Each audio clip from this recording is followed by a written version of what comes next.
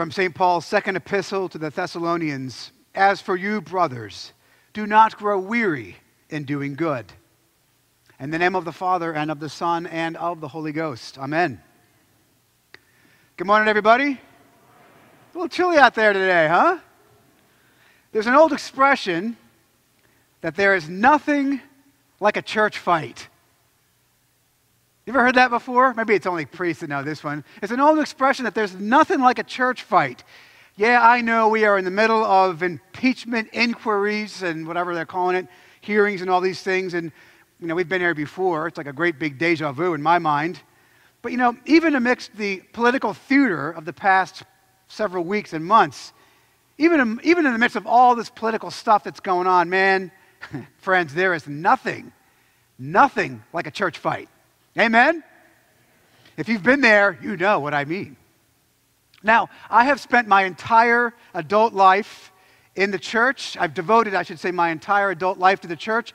I had a career in the corporate world, did IT work, and actually loved it and enjoyed it, but I'm committed to serving the faith, the Catholic faith specifically. I love it. I eat, breathe, and sleep it. The faith, the Christianity is my passion because I believe, frankly, that Jesus is the Son of God and that what we proclaim is the most important message ever given. Still, there's nothing like a church fight. And if you think about it, why are we surprised? On the one hand, from a purely psychological perspective, people have a lot invested in their church, right? Whether it's their pastor or the community they belong to. And so you shouldn't be really all that surprised when people get agitated and there's acrimony in a church that it causes hurt feelings. I get that piece. And that's maybe part of why there's nothing like a church fight, but there's more. There's a lot more to it, a variable that maybe you've never considered, but I want you to this morning, that Satan wants nothing more than to destroy what we are doing here.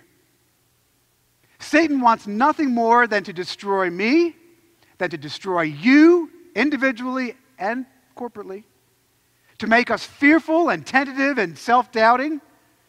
Satan wants nothing more than to sow discord and disharmony in the body of Christ, literally to chew us up and spit us out. Peter uses the imagery of a lion in Scripture. Which is why I think there is in fact nothing like a church fight. Because a church fight is rooted in the demonic. Paul tells us this. You say, well, come on, Rodriguez, you're overreacting. But Paul says this very thing. And he's talking to the church. He says, Ephesians chapter 6, verse 12 and 13. Paul says, we fight. Let me rephrase how he says it. We don't fight against principalities and powers, political power. Paul writes, but we fight against spiritual forces and wickedness. Listen, to be perfectly blunt, in case I'm not being blunt enough, the church is squarely faced head on, arrayed against the legions of hell itself. There is nothing between this world and the demonic except for the church. That's us, friends. And so why are we surprised there's nothing like a church fight? Because it's a very fight for the existence of human souls. And so Paul knows this. Paul, as the consummate pastor, knows this. Any pastor knows this, if you're good. Paul was a pastor who planted churches all around the ancient Near East, and he had one in particular in Thessalonica where they were engaged in a church fight. And Paul says the following words. Listen to what he says again. Chapter 3, verse 13. He says, as for you, brothers, that means the church. As for you, friends, do not grow weary in doing good. So I want to look at 2 points today about this whole church fight, where it comes from, and what's the solution. What's it sourced, and why, and what do we do about it? 2 points today I want to look at in Paul's epistle. First, I'm going to look at point number 1, which is that we as Christians are called to wait patiently upon the Lord's return. That's point 1. We are called to wait for the Lord's return, point 1. And then secondly, in the meantime, do the right thing. So we as Christians are called to wait for Christ's return with power and great glory. And then secondly, in the meantime, do the right thing. The first thing is this idea of waiting for Christ's return. You know, there's lots of fodder here, but one of the great ball drops in the contemporary church, one of the things that I think we have lost our vision over in the past 200 years or so, in the West anyway, is we have lost our focus, the contemporary church, we have lost our focus on the end times, the eschaton. And because we've given up on the end times and Christ's return, we dismiss it as fairy tale. I'll get to this in a second. Because we've dismissed it, we focus on the now. Either in one of two great big ways, an overwhelming focus on social justice for its own sake, or secondly, and I hate to say this, but it's true, I use an example of my favorite foil, Joel Osteen. I pick on him a lot, you know. Joel Osteen has a book called Your Best Life Now. Wait a minute. Your best life now? I mean, only in the comforts of 21st century American Christianity could you say anything so absurd as, you can have your best life now. Nonsense. If you know Christian history, most of Christian history is spent not having your best life now, but it's spent avoiding being crucified or sawn in two or given up, as Jesus mentions, being thrown into prison and put before the authorities. Only in 21st century American Christianity, with this overwhelming wealth that we have, could you say something so absurd as your best life now? I mean, even today, in 2019, nobody will ever tell you this. Do you know that Christians are the most persecuted religious group in the world? By a lot. No one never tells you that, but go to the Sudan, right? Go to anywhere in China. Go to Turkey, which used to be a Christian country, at least partly, not anymore. And tell the Christians there, give them a copy of Osteen's book. You can have your best life now. And they will laugh at you and tell you to pack your stuff and go back to Houston. Thank you very much. Because the church has never been focused on your best life now. That's absurd. If the best life is what we have now, brothers, let's just turn off the lights and go home. The gospel of Jesus Christ is not about your best life now. Listen. It's about how you live your life now, waiting for Jesus to return. You know, Scripture is crystal clear about this over and over and over and over again. And in fact, we say it in our creed every single Sunday. And we'll say it in a minute. And he, Jesus, shall come again with glory to judge both the quick and the dead. And his kingdom will have no end. You say it every week. So do I. In other words, Christians are called, listen. We are called to live our lives now through the lens of the expectation of Christ's return, what's to come. Because what Jesus tells us, either Jesus is a liar or he tells the truth. And if he tells the truth, this is what he says. That when he returns, the dead shall be resurrected. Talked about this last week. Evil will be judged. The world will be set to rights. Those who have chosen to pay for their own sins on their own will do so in hell. And those who have claimed Christ as their Lord and Savior, that he pays for their sins on their behalf, will join him in eternity in heaven. But we forget that, don't we? We forget it. I know I do. And so did the church in Thessalonica where Paul wrote this letter. They forgot. They'd forgotten. They took their eye off the ball. They focused on their best life now rather than on their life now with the context of the end of time. And like a lot of us, right, doubts begin to enter. Anybody here ever wonder, where is he? When's he coming back? Of course you have. The Thessalonians are just like you and me. We are distracted by the now. We are distracted by the tyranny of the immediate. Maybe I need a plan B. You know, just in case this whole Jesus thing is a fairy tale. And that was actually the problem that plagued the church at Thessalonica. People began to question if Jesus was coming back at all. Maybe I'd bet on the wrong horse, Maybe I'd better rethink this whole thing. Maybe I need to have a plan B or a plan C. Satan, again, loves to sow doubt, doesn't he? It's his job. That's what he does. Satan loves a church fight.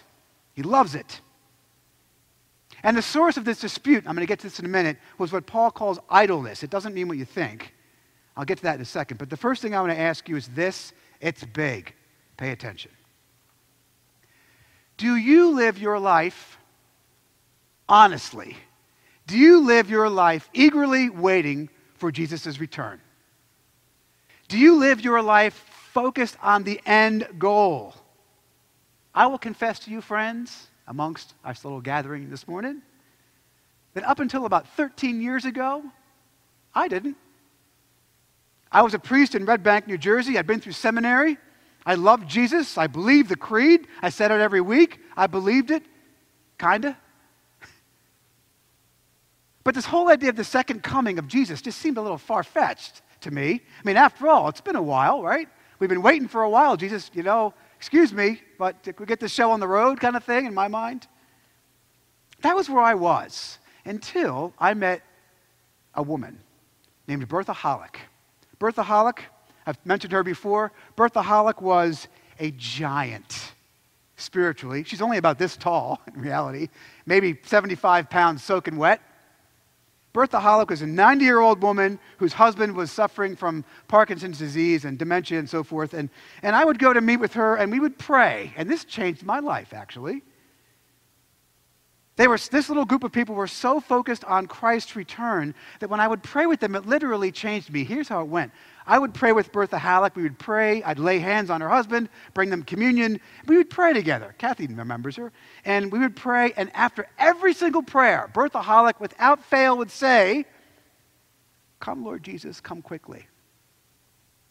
Every single time. Every single time I'd pray with her, "Come, Lord Jesus, come quickly." I thought, what's wrong with her?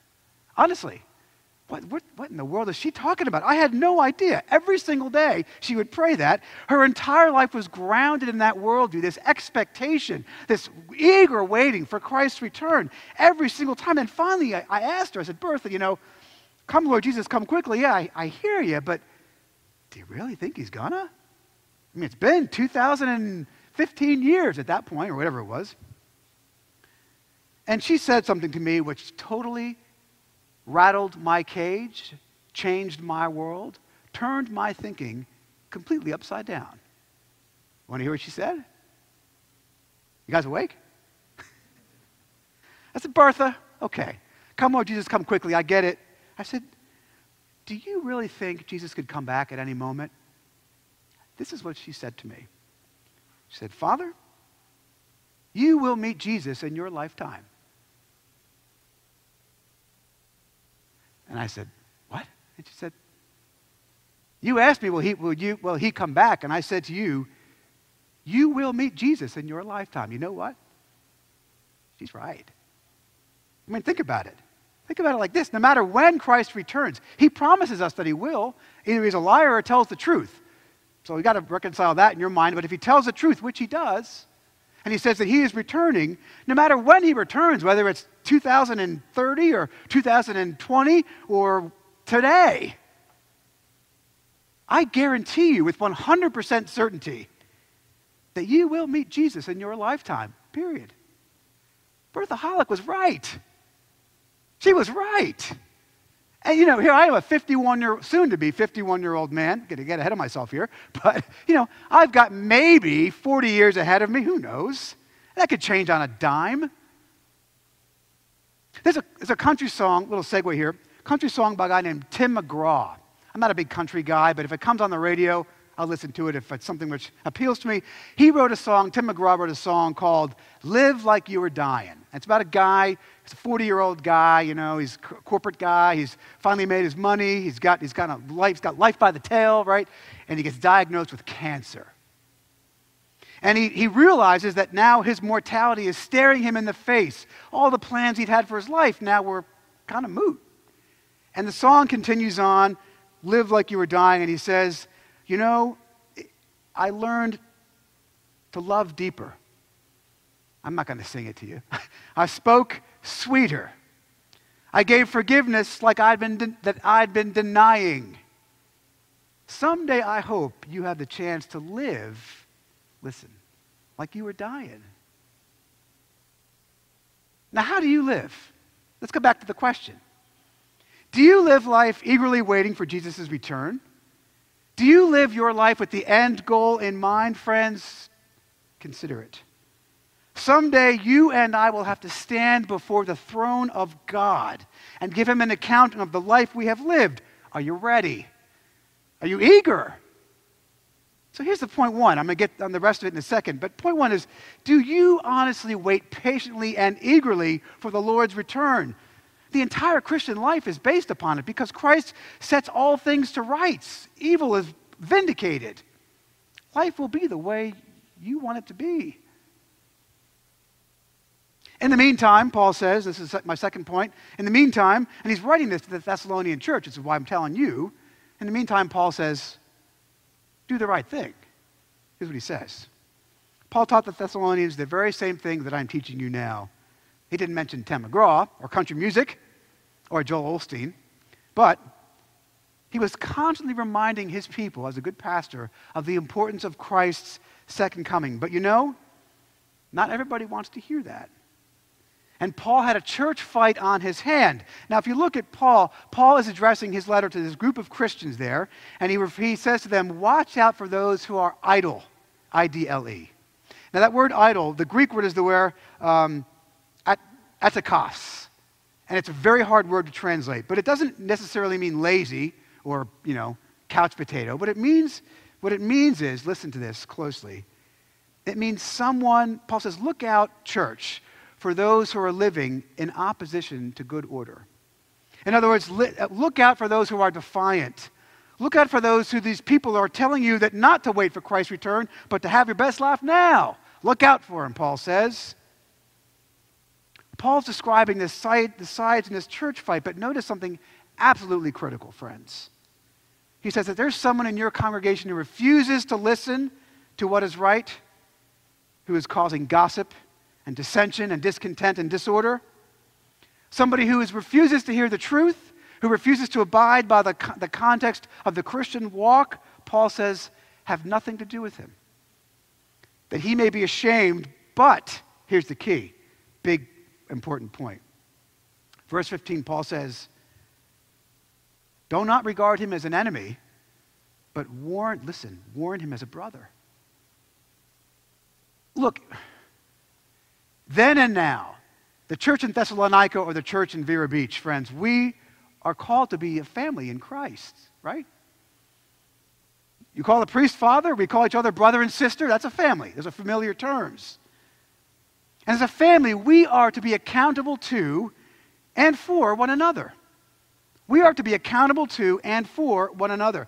If a fellow Christian falls, we don't gossip, we don't slander, we don't form parking lot communities. We don't leave anonymous notes in the friendship forums. Just saying. Paul says, listen, we're all on the same team here. We're waiting for Christ's return.